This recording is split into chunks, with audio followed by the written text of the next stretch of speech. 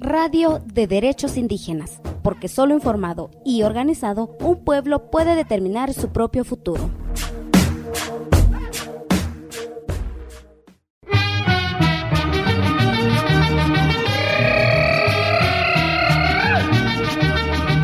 Estás escuchando Radio Tachiñú en frecuencia modulada 94.3, transmitiendo directamente desde la cabecera municipal de Metlatono, Guerrero, México. Shinso kun kata chiñun lutiatano caña teshi número con mishikoshi con mi punto uni y yo caña ñañu colonia centro ñañu itiatano.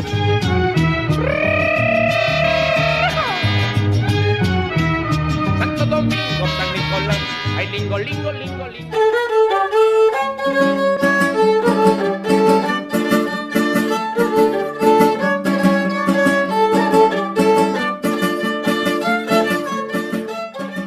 Desde la cabina de la radio comunitaria Tachiñú y Tiatano, ubicada en la cabecera municipal de Metlatono, Guerrero, región Montaña Alta, nos encontramos para realizar este podcast que habla sobre la importancia de reconocer y revitalizar los saberes y prácticas de siembras ancestrales de nuestras comunidades indígenas de esta región de la Montaña Alta de Guerrero.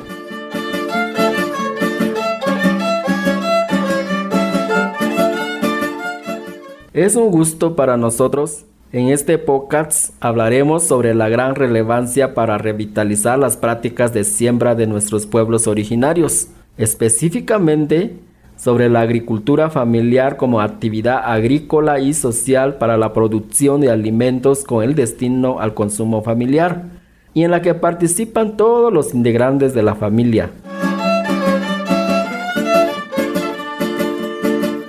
¿Sabían que nuestros pueblos originarios tenían sus propias prácticas, formas de sembrar, cuidar y cosechar sin utilizar productos químicos que actualmente se utilizan y como consecuencia hemos dañado nuestra tierra?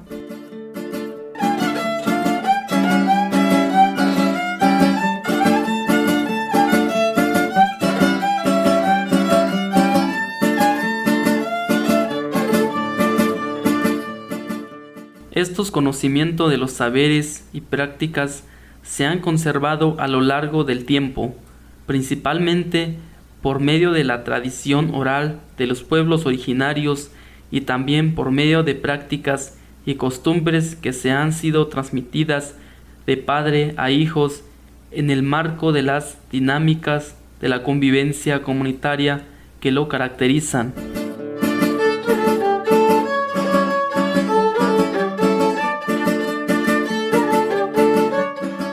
A partir de estas prácticas ancestrales de nuestras comunidades, creemos importante revalorar las memorias colectivas de los saberes de nuestros ancestros, logrando un reconocimiento y recuperación cultural de estos saberes que poseen nuestras comunidades, alcanzando así la recuperación de nuestros alimentos 100% naturales.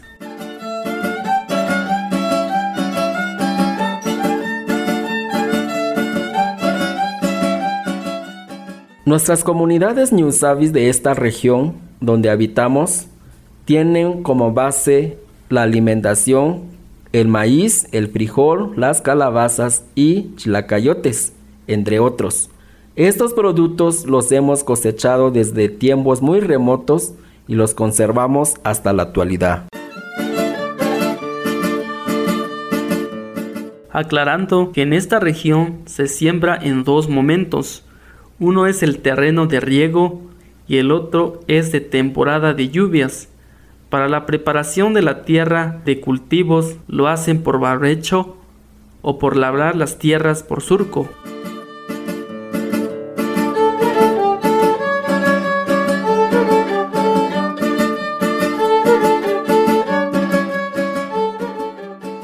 A las tierras donde se talan árboles para sembrar maíz, frijol o chilacayotes les llamamos tlacololes, y para esto los campesinos empiezan a talar en el mes de octubre y la quema la hacen en el mes de abril. Para que no se propague el fuego, los campesinos Primero limpian alrededor de los tlacololes. Después de quemar, inmediatamente empiezan a sembrar, aprovechando las cenizas negras de los árboles que sirven como nutrientes a las milpas y otros cultivos que siembran.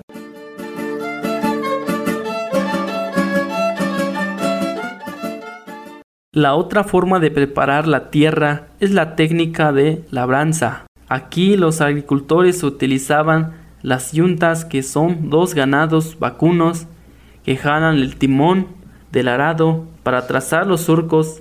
Esta técnica y la herramienta mencionada eran creados por los mismos campesinos con los conocimientos de sus padres y abuelos.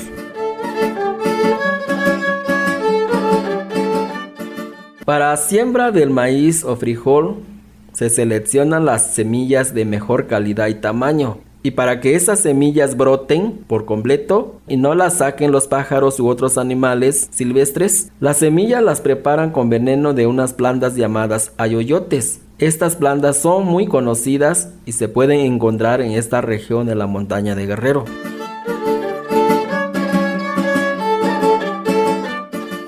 Cuando las semillas no germinan, las vuelven a sembrar hasta que estén completas las matas, no olvidando que también hacen ritual antes de sembrar, pidiendo que sus milpas, frijoles, nazcan y crezcan sin plagas.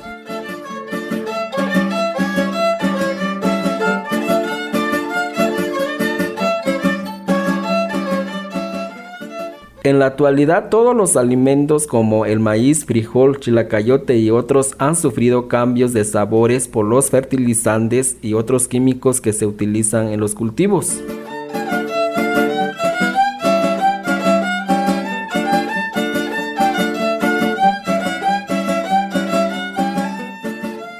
Ya que anteriormente no utilizaban estos químicos que dañan la tierra, solamente utilizaban los abonos orgánicos, como son excremento de animales, desde ganados hasta las aves. Pero mejor escucharemos al señor Carlos Anastasio sobre estas prácticas. Lo principal que se ocupaba antes pues es desperdicio de la fruta, pues de lo que es de los plátanos, que es tierra negra, donde íbamos a sembrar. Ahí se amarra ahí los ganados, los chivos, los reses, pues para que la milpa pues crezca bien. Eso es lo que se ocupaba pues, para fertilizante en los tiempos antes. En el tiempo de levantar la cosecha, acostumbraban hacerlo con mucho respeto. Lo primero es pedir permiso a los ídolos de la lluvia conocidos como yusabi, que son piedras sagradas donde va un anciano que puede pedir a los ídolos de la lluvia que están en los cerros. Llevan alimentos preparados de las primeras cosechas como ofrenda. Después de este ritual, ya pueden cosechar y consumir a estos alimentos para la subsistencia de la familia.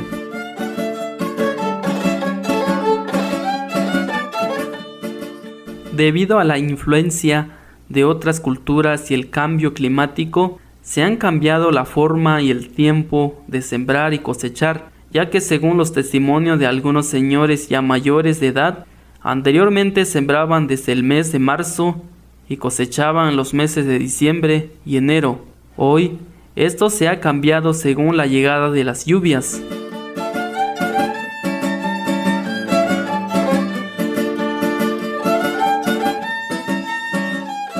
También para que una cosecha se dé con abundancia, los pueblos hacían diferentes rituales relacionados a los ídolos de la lluvia y de los rayos. Pedían que haya suficientes lluvias para las cosechas y que no dañaran los cultivos con granizo o plagas dañinas. Para esto, el rezandero hace la petición con los ídolos de la lluvia, que son yusabi, darles de comer y beber con sangre de animales para que todo lo que se siembre se pueda cosechar en abundancia y no haya hambre en las familias y comunidades. Es importante mencionar que en los tiempos anteriores todos los trabajos del campo se hacían de manera colectiva, reconociendo que las familias eran muy solidarias. Se ayudaban entre unos y otros y no cobraban dinero como ahora. Trabajaban por trueque, es decir, era intercambio de mano de obra, o algunos pagaban o cobraban con producto como maíz o lo que se cosechaba. Pero mejor escucharemos al señor Carlos Anastasio sobre estas prácticas. En esos tiempos, un día van a sembrar con uno y otro día van con otro, pues así para que no cobren, pues porque en ese tiempo no había dinero, ya limpian la milpa, pues ahí ayudan entre ellos así. Si quieren cobrar, que cobran pues es maíz o lo que es mazorca, pues es lo que cobran la gente pues para ir a ayudar a trabajar con los demás gente.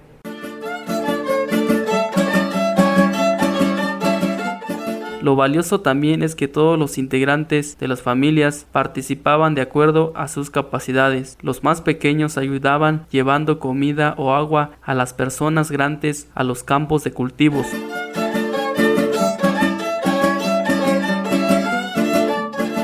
Las técnicas que utilizaron para la prevención a las plagas nativas era implementación de zangas poniendo desechos de arrieras cuando los cultivos son en pequeñas matas. Ya en el momento de cosecha, cuando entran animales como ardillas, tlacuaches, perros, ratones y entre otros, los señores hacían trampas de redes o troncos con piedras para atrapar o matar estos animales que comían sus cosechas.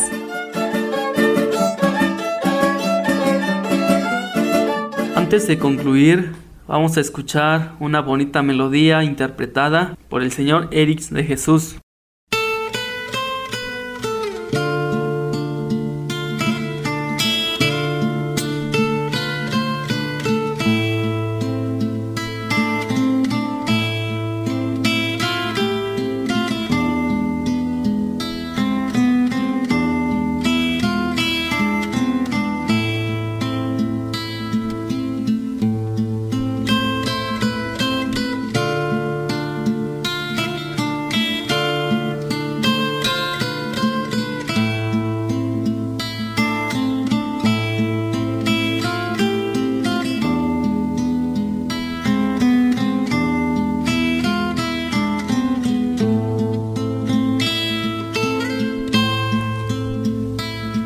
Morir en hojas sueltas, en mis poemas mal cuadrados, en caminos no andados, pasos firmes, exiliados. Podrás morir en algún beso de despedida o de regreso, en días de la ausencia, con la demora, la indiferencia sí, pero no muere la canción de nuestros años, como no muere una palabra de tus labios. Tan inmortal es el olvido que hoy soñé, que regresaba sin morir, que regresaba sin morir.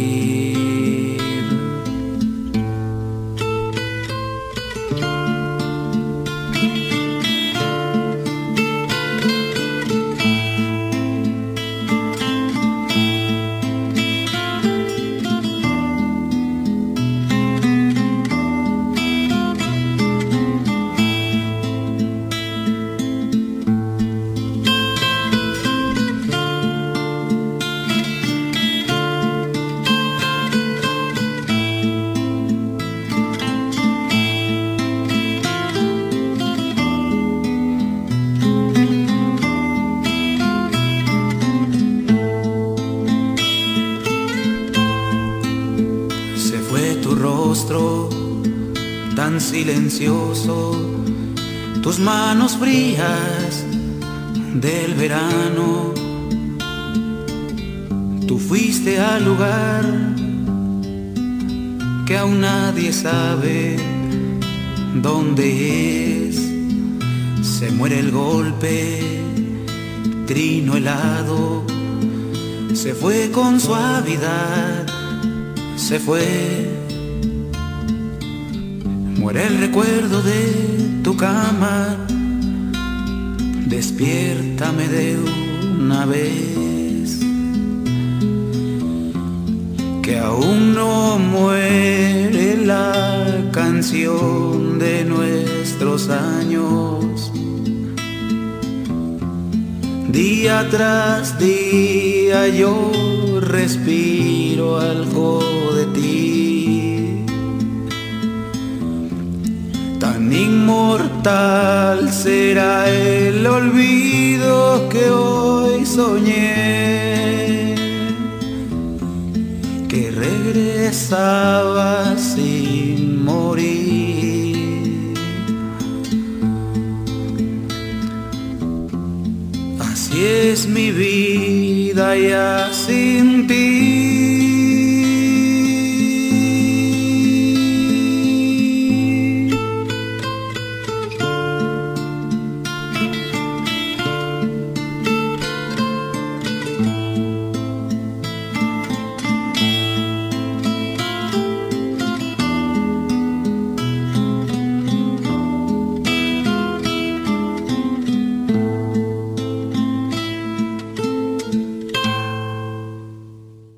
Como conclusión a este trabajo, invitamos a tomar más conciencia sobre las prácticas ya mencionadas y otras que no se abordaron, para que nuestras comunidades nasavi y de otras etnias que habitamos en esta región, ya que necesitamos retomar esta iniciativa para visibilizar las formas de resistencia que aún están en prácticas en las diferentes comunidades, esos saberes tan valiosos de nuestros abuelos y abuelas que merecen ser rescatados.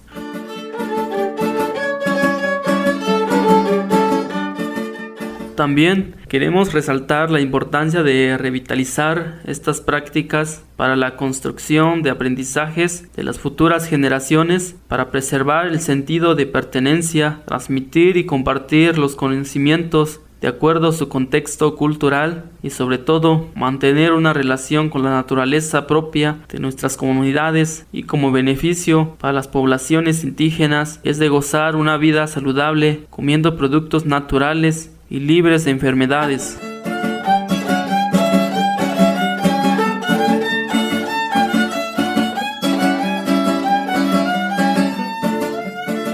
Este es un podcast realizado por la radio Tachiñú y Tiatano con el apoyo de Cultural Survival, Radios de Derechos Indígenas, esperando que esta información les sea de gran utilidad para nuestros pueblos originarios. Participamos en este podcast Samuel Altamira Díaz, Honorio Hernández Aguilar, melodía de Eric de Jesús, música de fondo Rubén Hernández Olea. Nos escucharemos hasta la próxima.